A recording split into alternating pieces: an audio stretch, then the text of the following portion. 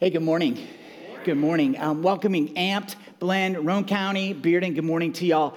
Hey, we've been in the book of Mark for a series for a bit now, and you can open your Bible to Mark. We're actually going to begin at the very beginning of Mark. But this week I was listening to a podcast, an old podcast from the Bible Project, as one does. Or at least that's what I do. And as I was listening, they asked this question. If you were going to summarize everything that Jesus taught, all of his messages, and you were going to summarize it in one sentence, what would you say? And before you think like I had the answer off the top of my head, I didn't. I was like, I haven't thought about that. What was the main message? What was Jesus's main message? And so there's thoughts that come to mind, like, hey, maybe it's love your neighbor, or the golden rule, treat others how you would want to be treated, or maybe it's love your enemies, or don't worry. How we summarize what Jesus taught, how we would summarize that reveals what we believe. They said that, I was like, that's true. How I would summarize what Jesus taught reveals what it is I believe about him. Now, before you think that this is a quiz that you don't know the answer to, I want to assure you, you already know the answer, even though you think you don't. You already know it.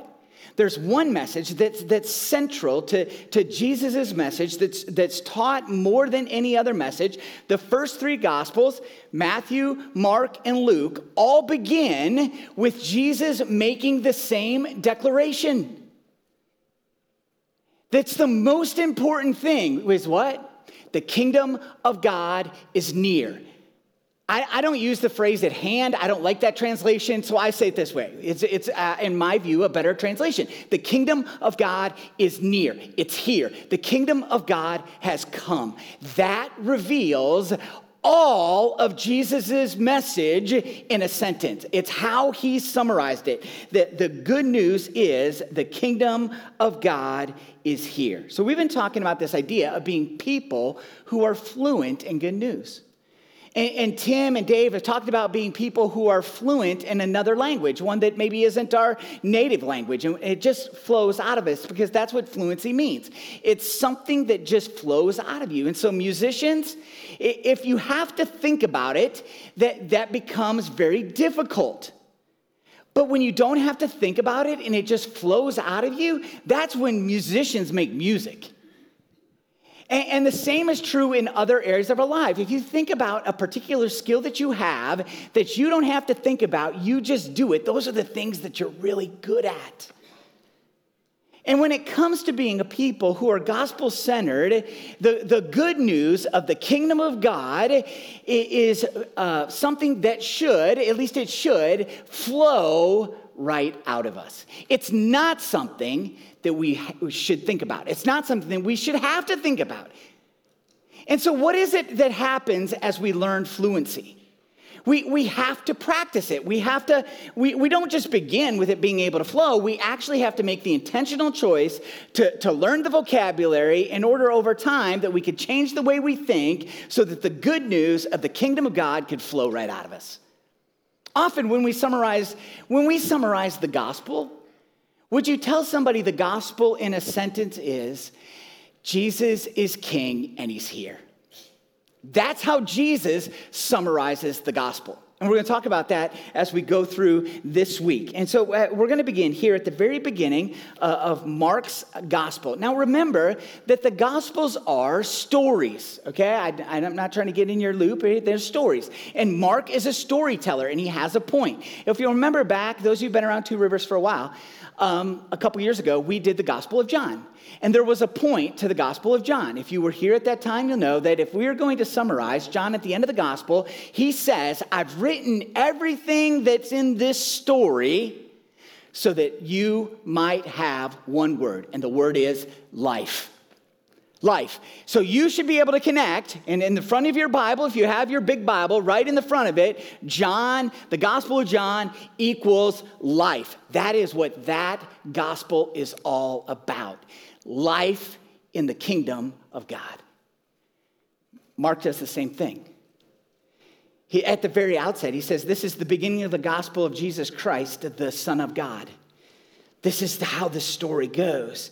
And then he goes on to write, as it is written, Isaiah, the prophet, behold, I send my messenger before your face, who will prepare your way, the voice of one crying in the wilderness, prepare the way of the Lord and make his path straight.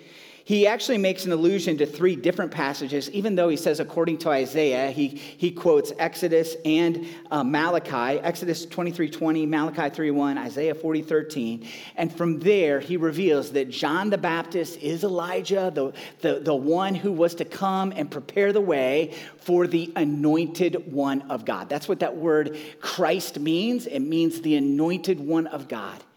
In the Old Testament, it's Messiah. It means the same thing, the anointed one of God. The anointed one of God is here. Now, this isn't a new concept. If you have a Jewish mindset, this isn't a new idea.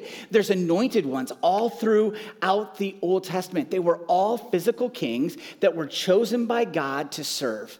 They were to do what? They were to be the people who served God's purpose in their generation in order that people would encounter God as king. And so here was Jesus' message as we go down to the second part of verse 14, that Jesus came into, and that word Galilee, the Galilee region. Every time in your Bible that you see Galilee, that's not a city, that's a region in northern Israel. And so you can think of it as the Galilee region. Every time you read that, it helps me. Maybe that's not helpful to you. He came into the Galilee region proclaiming the gospel or the good news of God, saying, the time is fulfilled, the kingdom of God is at hand, repent and believe in the gospel. What is the gospel?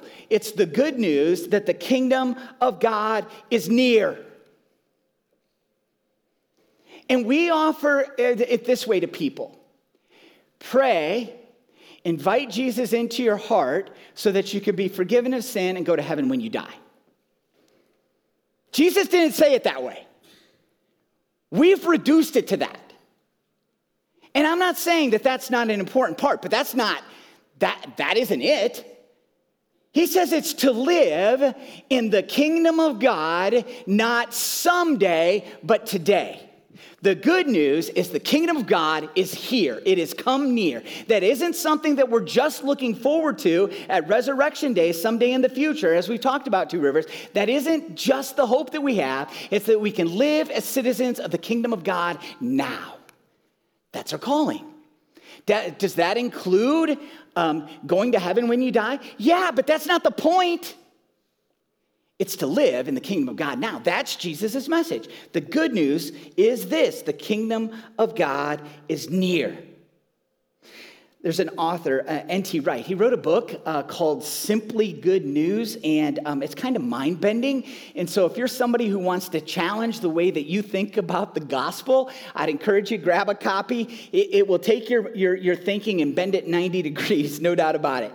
And he says this: the good news is that the one true God has now taken charge of the world in and through Jesus and his death and resurrection. God is king. He is in charge through the death and resurrection of Jesus, that he has now ruling and reigning, not someday, but today. That is true. And we can be part of it as we follow Jesus. And now here's the thing. That message motivates us. It does what? It motivates us to live the Jesus way. And what is the Jesus way? To be a servant. The good news motivates us to serve.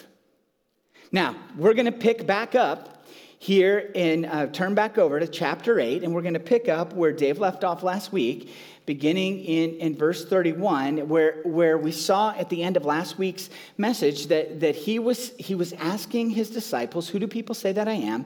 And Peter says that you're the anointed one. You're the one.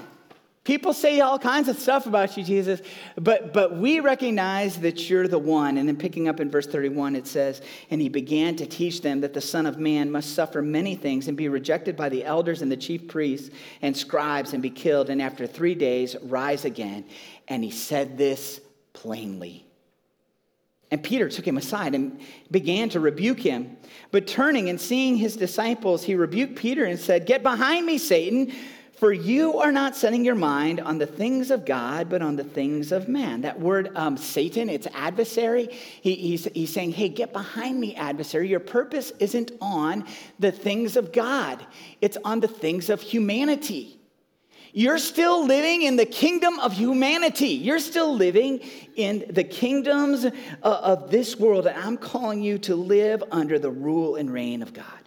And calling the crowd to him with his disciples, he said to them, if anyone would come after me, let him deny himself, take up his cross, and follow me. If you highlight or underline, do that.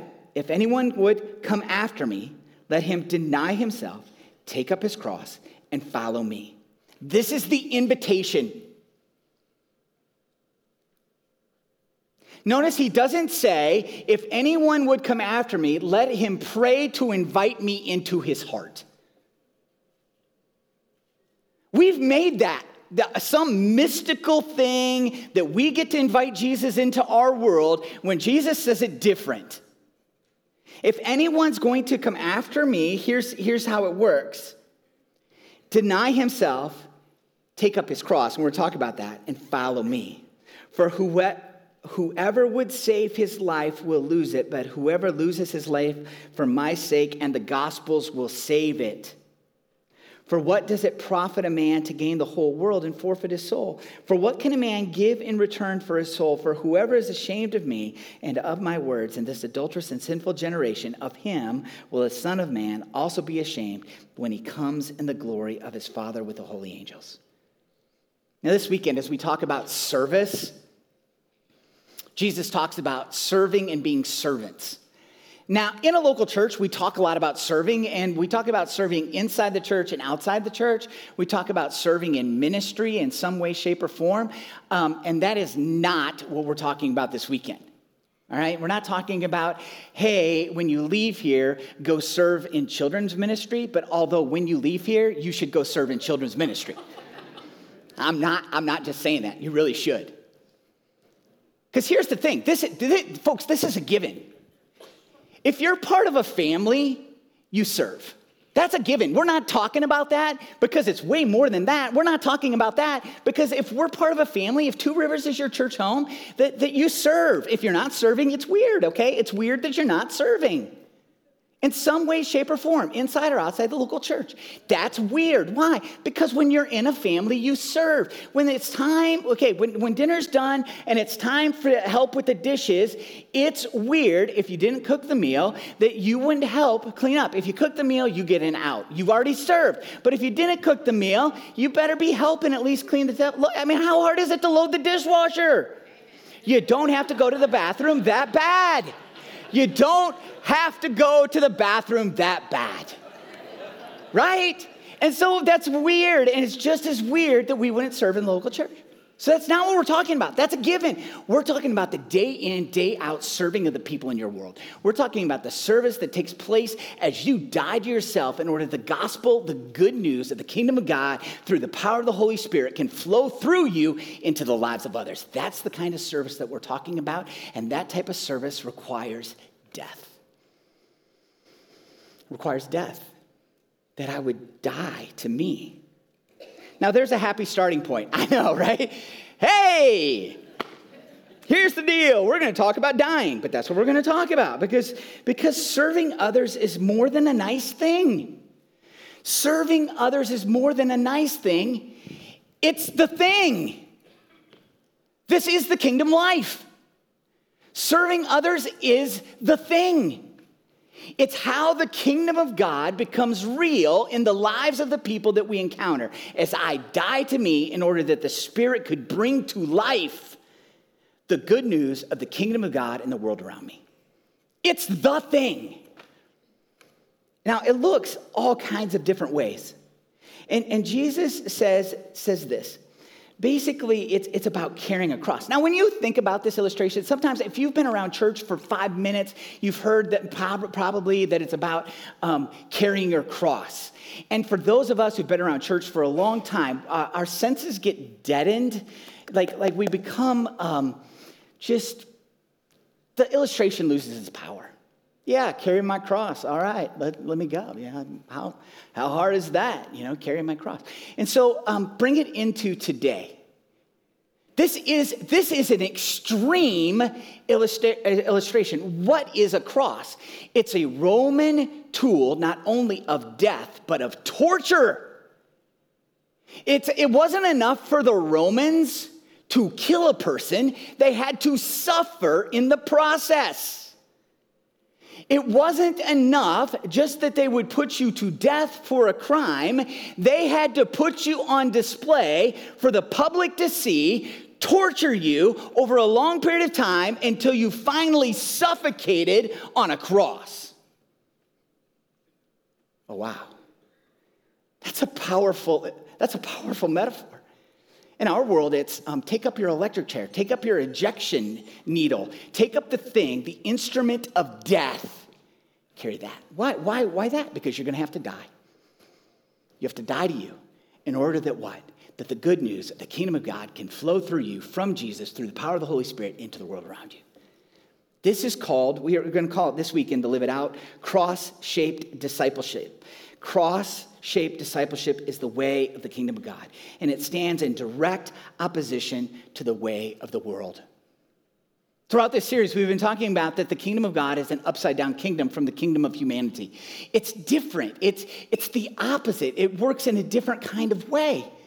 The kingdom of the world doesn't say, die to yourself in order that you can be a servant to others. It says, assert your rights and demand that people serve you, especially if they're in the customer service industry.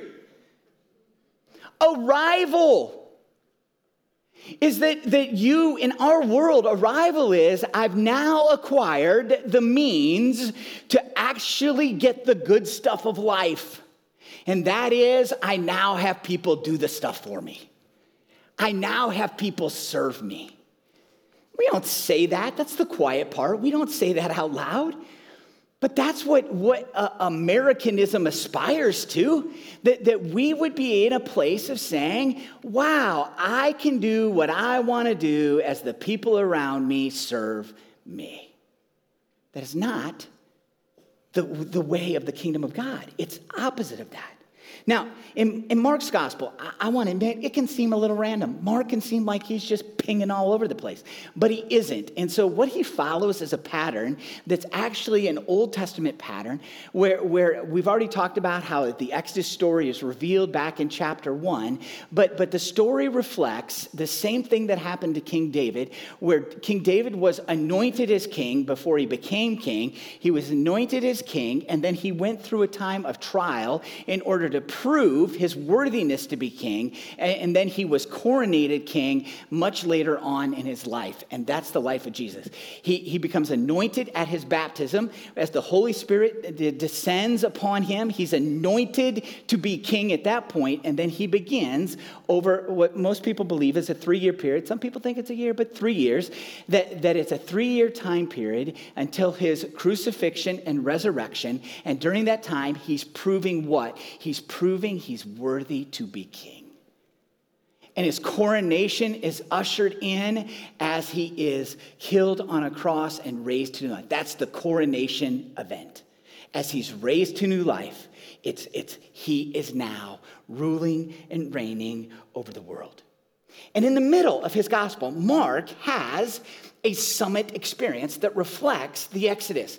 And as you do the Live It Out this week, you're going to get to look back. You're going to get to read just a snippet. If you want an A on the test, expand it out and read the whole thing. But just a snippet of Moses' encounter with God on Mount Sinai. Now, as we're reading the Bible, when we come to a mountain, this is a consistent image, right, of people meeting with God. It takes us back to Moses' encounter. And we're going to see that as we go back into Exodus. We're going to see Moses' encounter with God on the mountain. And that's what's reflected here in chapter 9.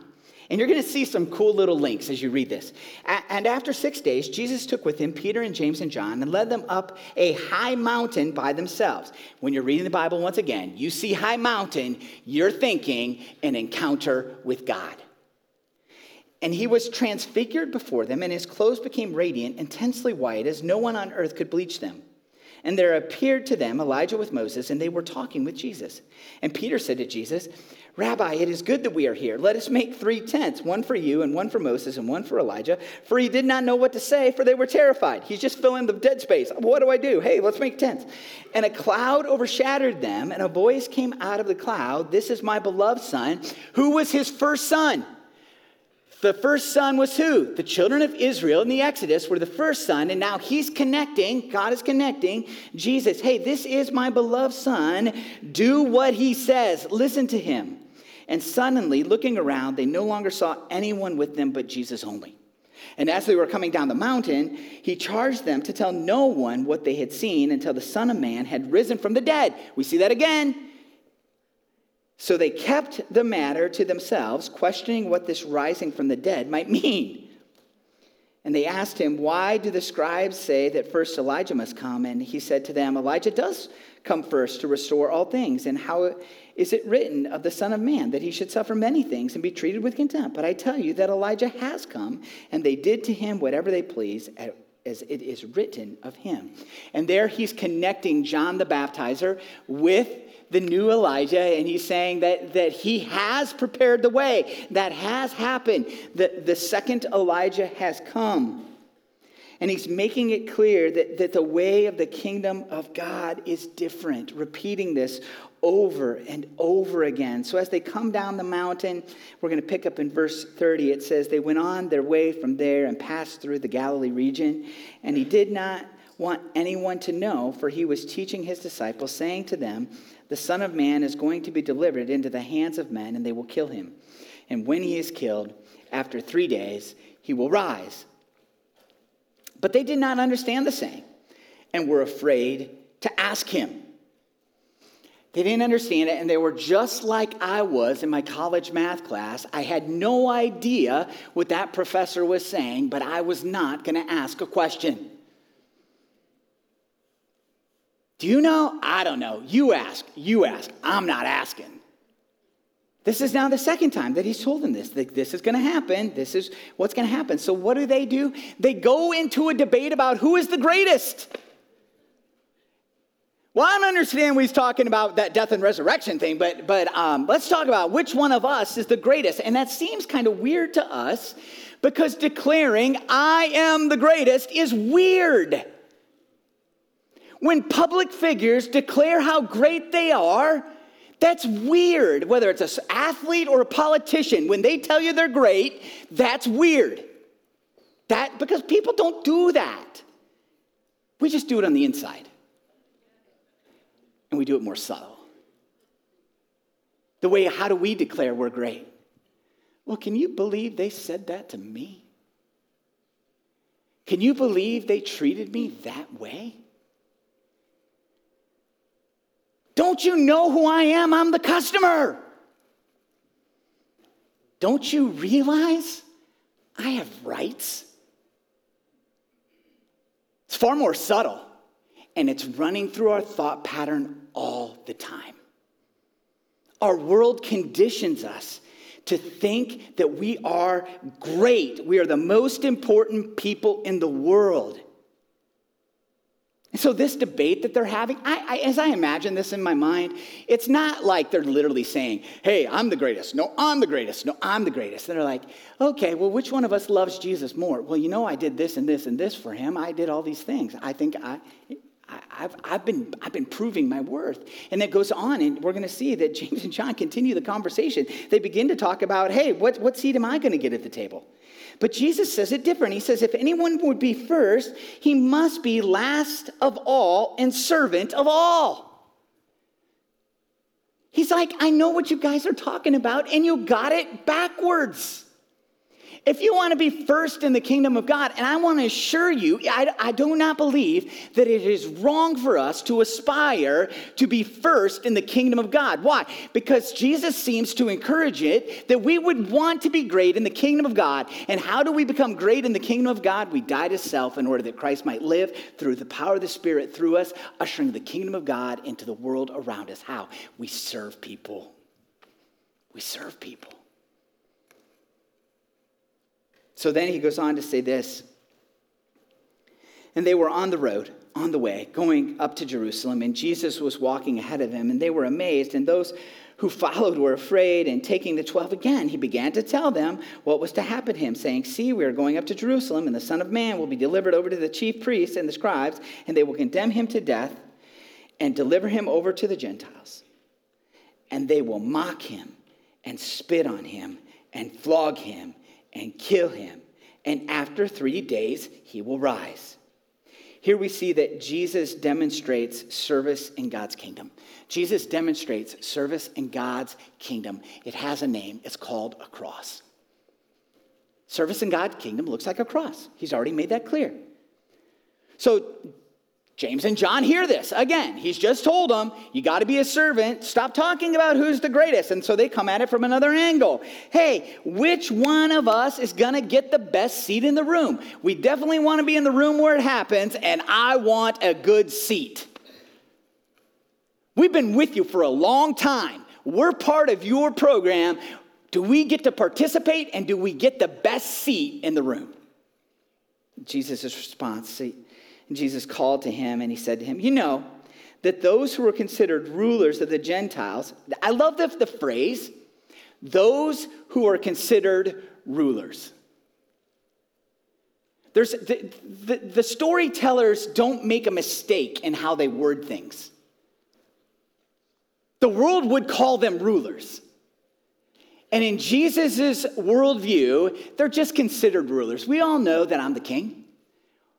That they only get to do what they get to do because God allows it. They're only the ones who get to be in the position that they're in because God has allowed it. They're considered rulers. We all know they're not really rulers, but the ones who are considered rulers of the Gentiles, they do what? They lord it over them, and their great ones exercise authority over them. But it shall not be so among you. But whoever would be great among you must be your servant, and whoever would be first among you must be slave of all. For even the Son of Man came not to be served, but to serve, and to give his life as a ransom for many. Jesus is clear, right? That this is the opposite of how the world defines greatness, that Jesus defines greatness as service. Die to self in order that what? That Christ might live through me, through the power of the Holy Spirit flowing the good news of the kingdom of God through serving the world around me. Man, that's a takeaway, guys. That's it. And the good news is you can't do this. You can't do this.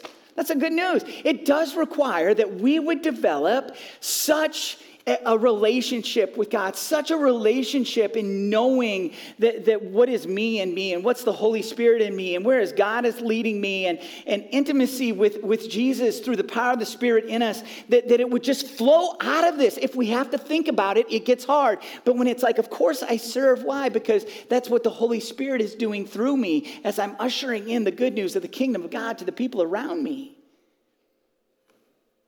That's the Christian life. The good news flows into everyday life through service.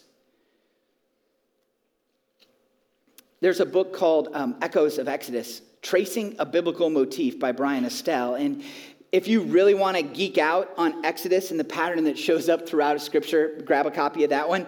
But in that book, he talks about that Mark has structured his gospel in such a way that it reinforces this, that he says Mark's structure reinforces his teaching. Entrance into the kingdom of God entails a life similar to the Messiah's. That is, one of suffering along the way to our final destination. That's the life. That we would be a people that join in that story. This week I was reminded, like Two Rivers Church, we there's something, this was cool. Okay, I wasn't going to tell a story. I'm going to tell a story. I was out in Roane County, and there was this guy, and he was fairly new, and he's been around church for a long time, and he said, hey, one of the things that I appreciate about Two Rivers Church is I know that I'm never going to show up, and I'm going to find out 4 steps to be a better spouse, or, how do you be a better, here's 3 steps on how to be a better parent. Hey, here's the 6 primary things on how to be a better leader in your workplace. You're never going to hear that. Why are you never going to hear that? Jesus never taught that. He's like, but you're always going to point me to what it looks like to live a spirit-empowered life and follow Jesus. I'm like, well, because that's what Jesus taught.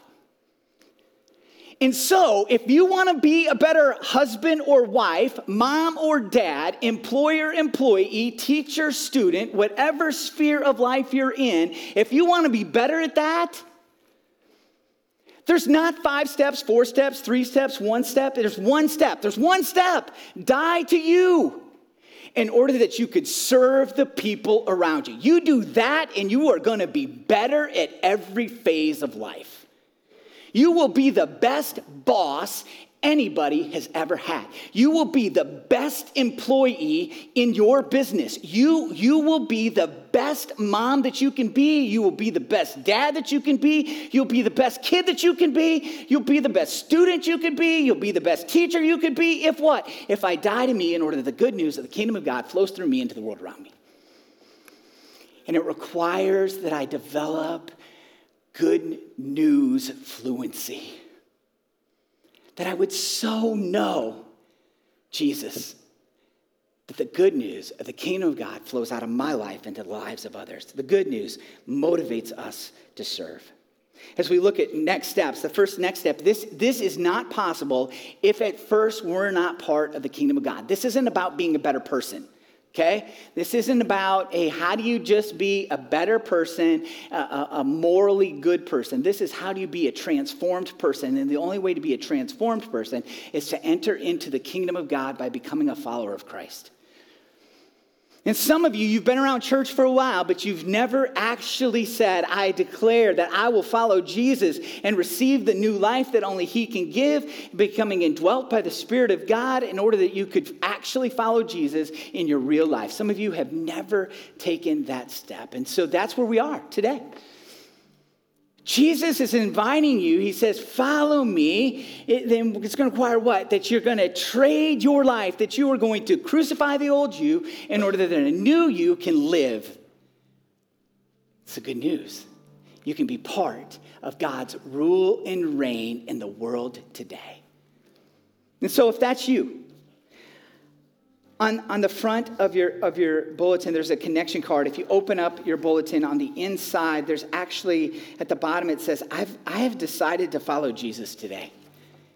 Would you, if that's where you are and you're like, you know what, I'm ready. In a moment, I'm going to give you a chance to pray with me that I'm ready to follow Jesus. You'd put your name and a way to contact you, either your phone number or your email, and you would turn it over and you would check that box. In all of our venues, there's a place in the back of the room. There's an offering box in the back of the room where you can drop that, or you could give it to one of anybody who's around your campus there serving in some way, shape, or form. They would love to encourage you along the way.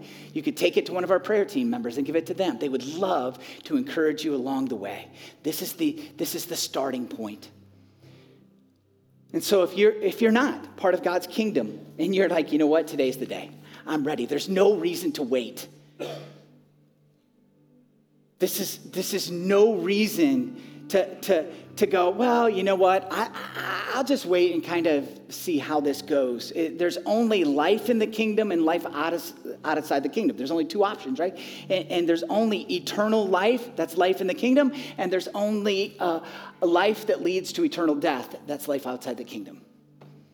And so if you find yourself in a place saying, I'm ready to take that step, I invite everybody on all of our venues to bow your head and close your eyes. And it doesn't have to be anything other than you praying inside of you that Jesus, I recognize my need for a Savior.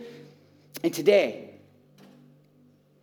I choose to follow you, to put me to death in order that I might follow you, being dwelt by your Spirit and coming to a new life and becoming part of your kingdom. So again, if you prayed that, I want to encourage you to make it real and tangible by telling someone. Something significant happens when we tell someone of an internal decision like that, where all of a sudden it becomes tangible in our lives. For the rest of us, those of us who have, if you don't have new life in Christ, this next question is pointless. But if you have new life in Christ, this is where we're going to land. That we're going to ask Jesus a question, and then we're going to reflect on it because we believe that Jesus is going to speak to us through the power of the Holy Spirit. And so I'm going to ask the question, and then you're going to ask Jesus the question in your mind in order that he might communicate what it is. And this isn't a once hey, we did that on Sunday, I'm good. This is everyday question. This is a rest of your life question. Probably, lots of times during the day. Before you go to work in the morning, before you go to lunch with that lunch appointment, before you walk into that meeting, before you go back home and you walk back into your house, this is the question. Where do I need to die so that I can serve? And so what we're going to do is we're going to ask him that question. We're going to pray that as a question and ask that he would respond. So ask Jesus this question. Where do I need to die so that I can serve?